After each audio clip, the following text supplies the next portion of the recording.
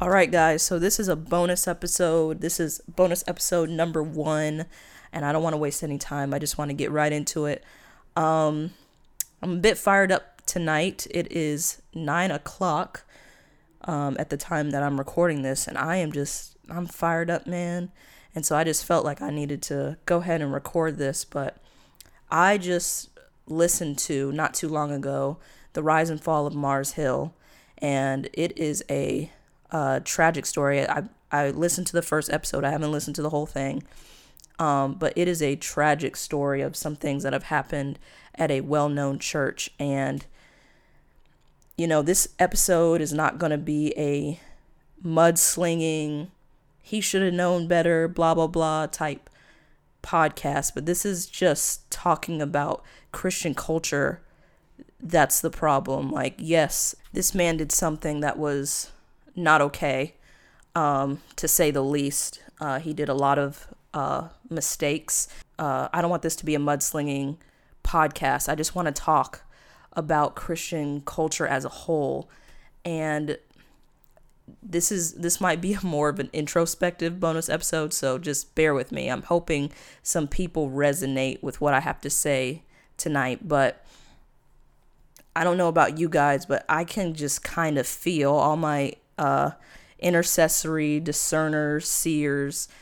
I know y'all can all feel things are changing. Things are changing rapidly in the American church, and it's for the good, but it's been quite painful to see and quite painful to live in. And I think it's just boiling down to God wants to get to the root of the Western church, like the issues, the idolatry of the church, and he wants to do it quickly because I just got a feeling, guys, he wants to do some things fast. I want to read this definition to you about consumerism. It says consumerism is the protection or promotion of interests of consumers, or it's the preoccupation of society with the acquisition of consumer goods. But I really like what Wikipedia had to say about it, believe it or not. And it says consumerism is a social and economic order that encourages the acquisition of goods and services in ever increasing amounts. And this is something that has surrounded my conversations at the beginning of this year so far. Christian consumerism, I'm so done with it. I'm just so done with it. That's the best way I can describe it. It has seeped into every part of Christianity. I think it boils down to human nature. I think human nature in general is humans want the greatest amount of glory with the least amount of processing and pain. I just really believe that. I believe that we want the greatest amount of reward for the least amount of work, and that's just, it might be a Western church thing. It might be just a people thing, but I just see that in the church, and it has gotten into everything. And I think part of it is social media. Social media plays a big part in this. And I just think we value the wrong things. I think we just value the wrong things. And I think social media has helped with that because we're always looking at people's best. We're always looking at these churches that seem so great. I mean, you have business leaders, guys, who know how to brand. They can make anything look good. And they brand these churches and they brand these people, and they have these trendy messages, these motivational messages that make us feel good, tickle our ears, and nobody is changed. One thing, and I hope you don't think as cynical as I did about this, but one thing that I don't want to even say bothered me, because I love conferences. I've always loved conferences since I was little. I love the Holy Spirit moving and changing people's lives. But one of the things that this last Passion conference and conferences like the Send and Bethel conferences and Hillsong conferences and all these conferences that we have, I look out and I see the videos, I see all these people, and I'm like, man, if all these people, if every Christian in here is having a genuine encounter with God, everybody who's crying right now, everybody who's encountering the Lord, lifting their hands, if everybody is so saved, why is this country not better? Did anybody else think that, or was I just being cynical? Just, send me a message or whatever. But I couldn't help but think that I'm looking at these conferences. They had a conference that I'm not going to name that apparently had 30,000 people there. And I was like, man, if 30,000 people were out on the street, just ministering to people and ministering to their hearts about Jesus Christ, like, what would this country look like? And it just led me to believe, I'm like, if this is the case and this world is still not functioning how it is, what are we doing as the church that is wrong? And two things came to mind, and these might not be true. These are just two things that came to mind, but I'm like, is this an emotional encounter or is this a truly spirit-filled encounter? That was the first question that came to my mind, because I'm like, I feel like when God touches you, he changes your life. And yes, you have to steward the word afterwards, which leads me to my next question. Are we not stewarding our encounters well? I know, and I just had this conversation with a friend of mine who lives in Michigan. She knows who she is. But we were talking about these students that will jump from ministry school to ministry school. Like one moment they'll be at Bethel, the next moment they'll be at Jesus Image, the next year they're at, I don't know, Mercy Culture, the next year they're at Hillsong, and they jump from ministry school to ministry school to ministry school, and they're still dealing with the same issues. They're still dealing with inner healing. They're still dealing with whatever the case is, and they've become so introspective on what the Lord is doing in their own lives that they forget to look around and see that there's other hurting people, and that God does not deliver us just for us. He delivers us to deliver other people. And I think we've come into this mindset where we feel like we have to be perfect in order to help. And God uses imperfect people all the time. We see that in countless ways in scripture. Like the thing that comes to mind is Gideon. Gideon was scared. Gideon was not about that fight in life. He was threshing wheat in a wine press. Who does that? He was hiding. He was afraid. And he asked God multiple times, if this is you, show me a sign. Like Gideon was not about that life.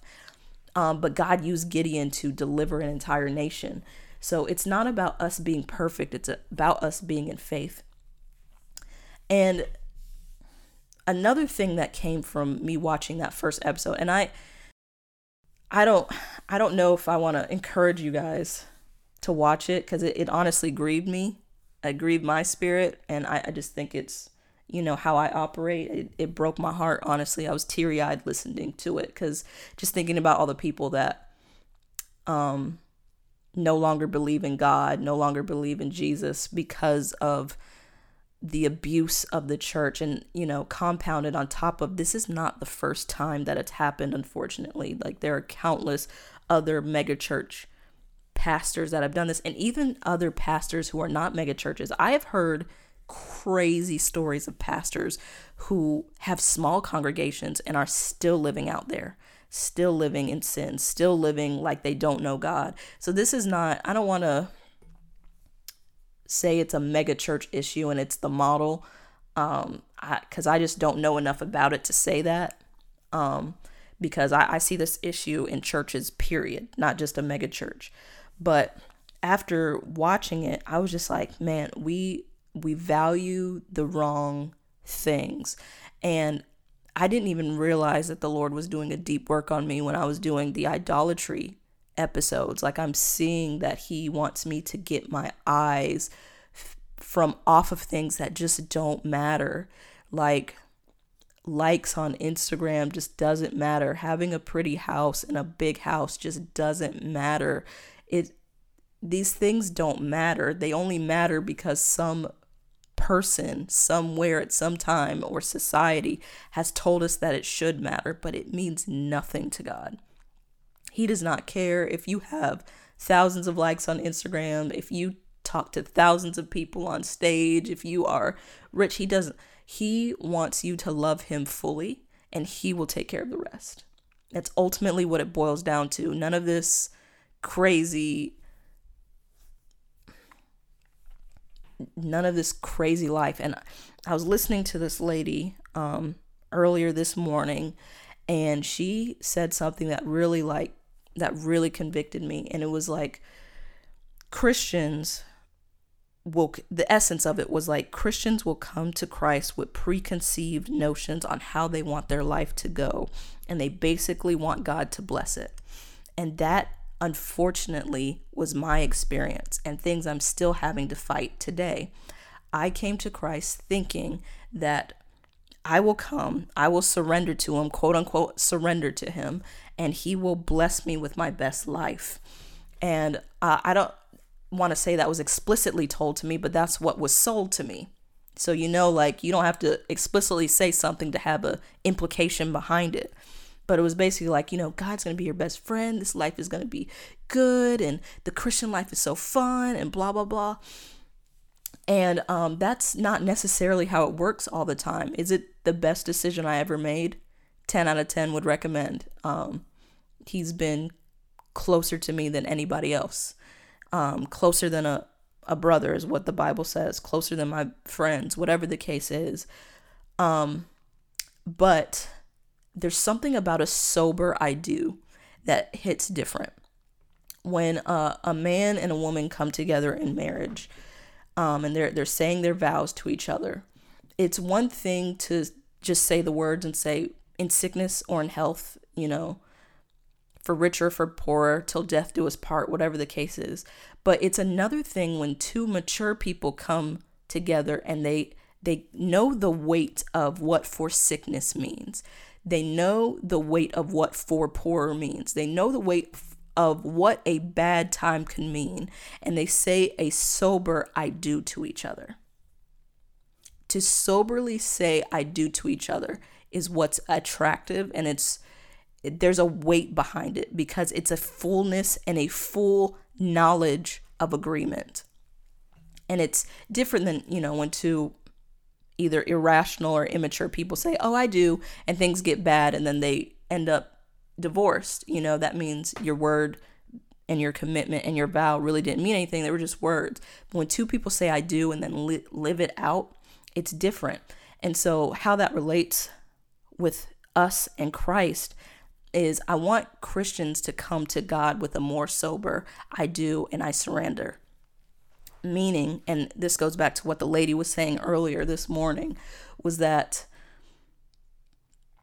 what if, and I'm going to use this example because I feel like this is something a lot of Christians relate to, but a lot of Christians have the idea of, a spouse, kids, white picket fence, nice house, good salary. Like, that's the life. And we feel like we're not asking for much. Like, we feel like we're somewhat entitled to that. Like, oh, God, I'm not asking for a mansion. I'm just asking for, a nice little cottage home.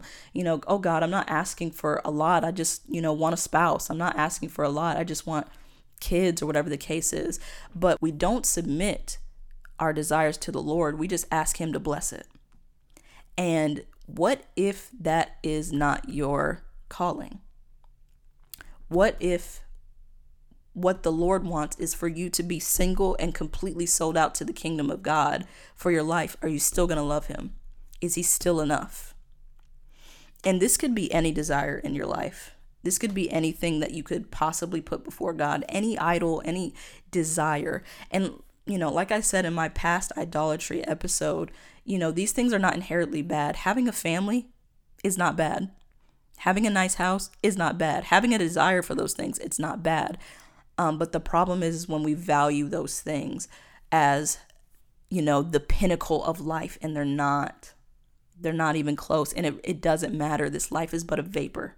It goes by so fast in the realm of eternity. It means nothing. It means nothing if you don't have Christ. And so what I want to see is Christians come with a more sober I do to Christ. I want them to know exactly what it means when we come to Christ. When we come to Christ, we are accepting him as Lord.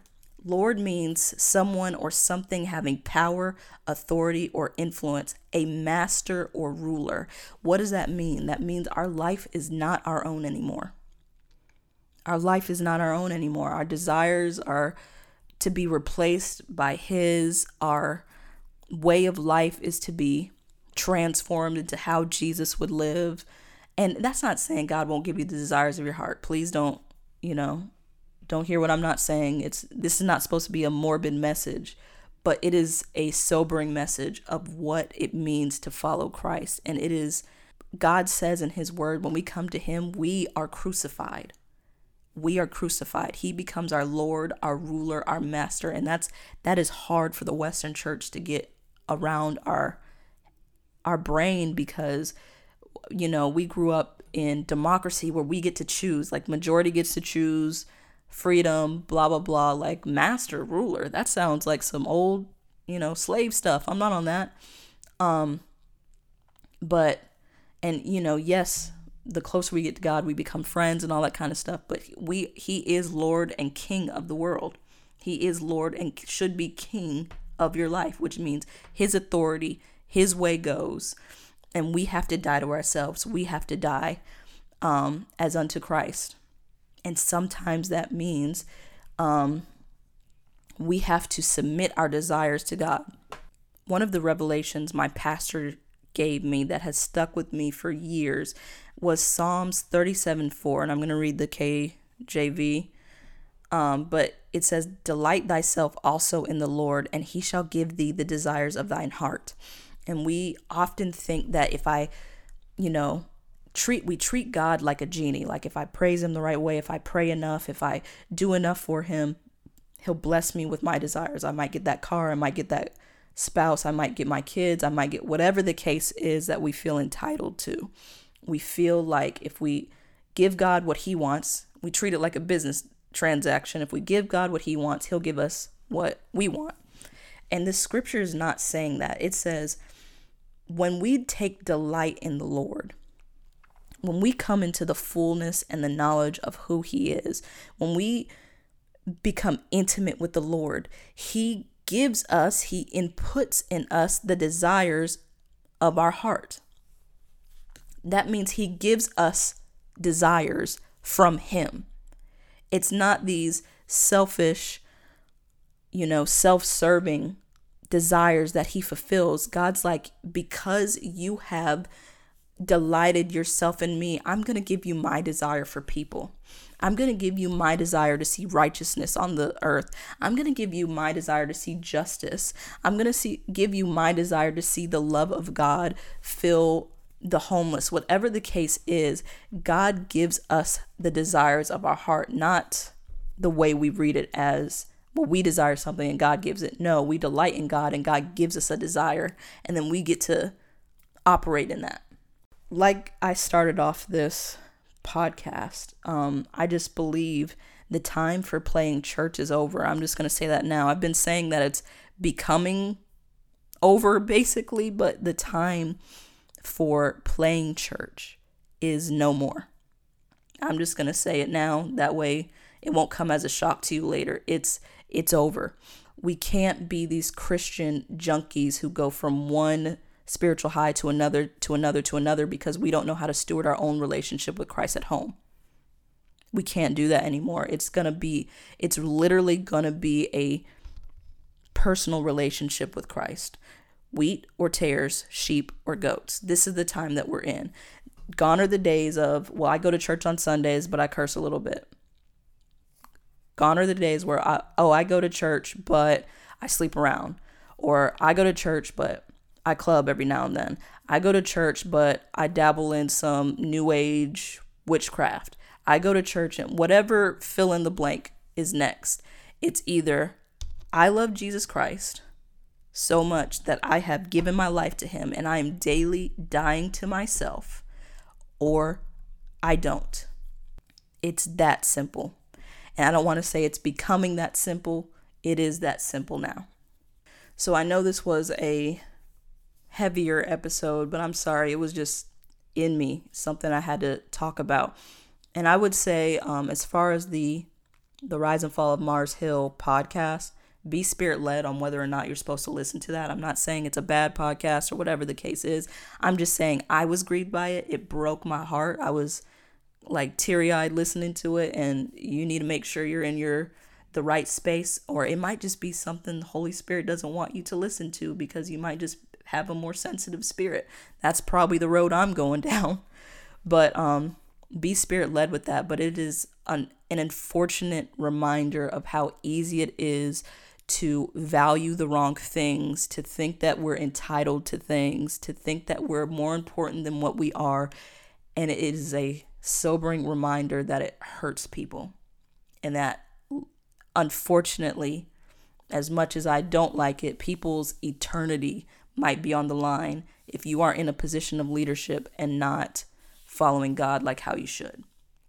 I think that's why this podcast has done so well. It's just a reminder specifically to leaders of how easy it is to mess up and what's at stake. But with that, stay saved out there because things are getting crazy. Peace.